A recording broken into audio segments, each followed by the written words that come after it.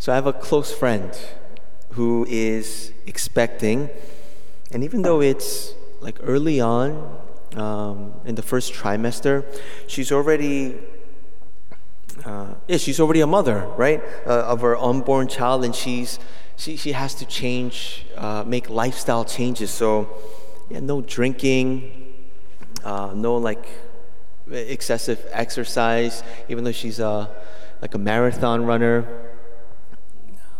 No eating certain things, no drinking. I mean, these are not easy to do.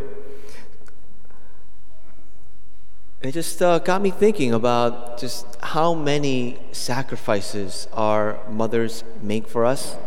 So, to our mothers, we're so thankful for your yes to God, for your selfless love that you pour out upon us. And with great love comes great responsibility. It's a beautiful responsibility. So for Mother's Day, we prepared a special video. We'll show it after, like right before the final blessing. You won't want to miss it. Okay, so today's gospel. Wow. It's short and powerful. And some people would describe my homilies in this manner. I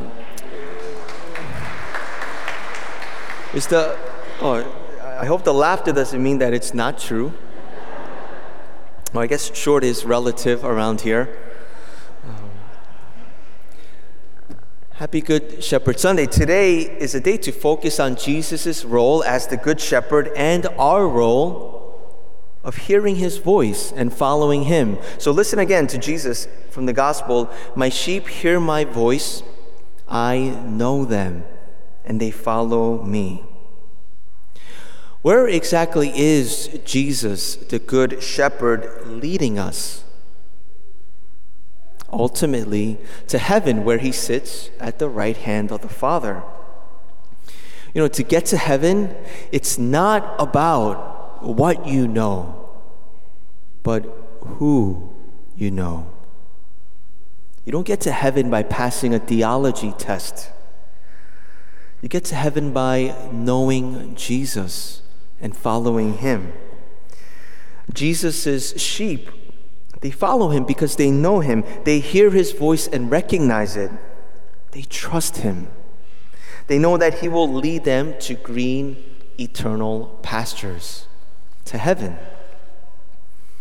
Some shepherds, they move their sheep by fear. So they get behind them and they chase them in the direction they want them to go. Other shepherds move their sheep by love.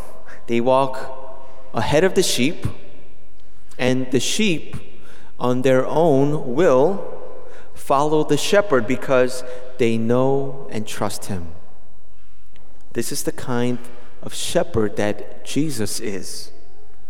The force by which he moves us is love. The Good Shepherd knows his sheep. What about us? Do we know Jesus? Not just ideas about him, but do we know him on a personal level? Is there anyone in this world who knows us better than our best friend? Your BFF, your bestie, knows you best. I was in the seminary for 6 years, and during that time, I got to be friends with a lot of great guys. But amongst those friends, you always have your favorites, your seminary besties, right? In my third year, my friend who I would consider, my best seminarian friend, he ended up discerning out. So he realized that God wasn't calling him to be a priest, so he left. And he was at peace about it.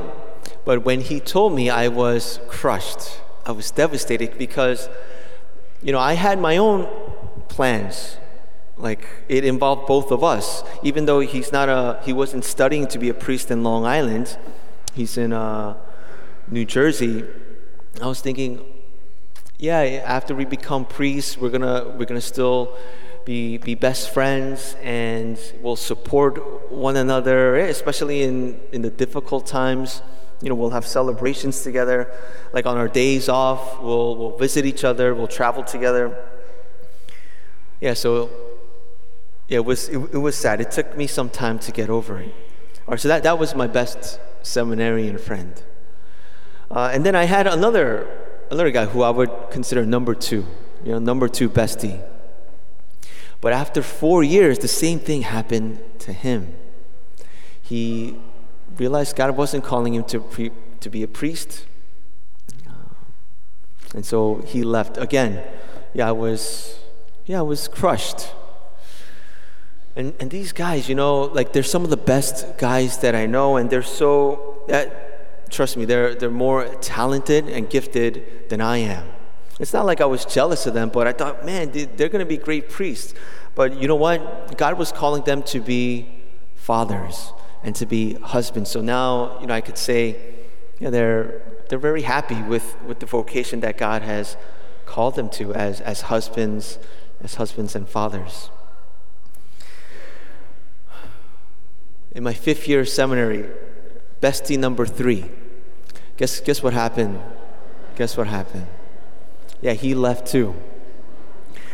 And I mean, you can imagine if you were in my shoes, it would be incredibly frustrating. Like, what the heck is going on? Is it me?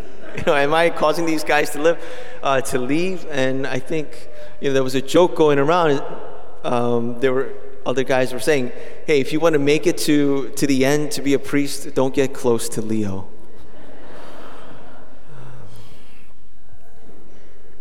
There was a lesson there that God wanted to teach me.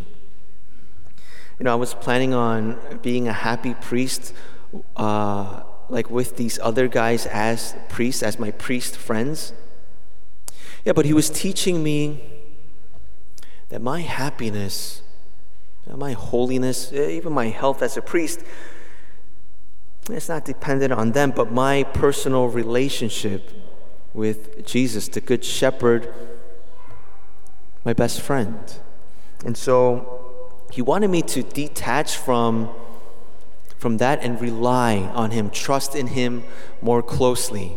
Trust that if he's calling me to be a priest, then he's going to provide the grace, whatever I need, whatever it's going to take in order to be a holy, happy, healthy priest. Dear friends, God has clearly revealed to us the way to heaven. He's a divine person who said, I am the way. And that person is Jesus, the Good Shepherd. Let's make sure we know and follow him.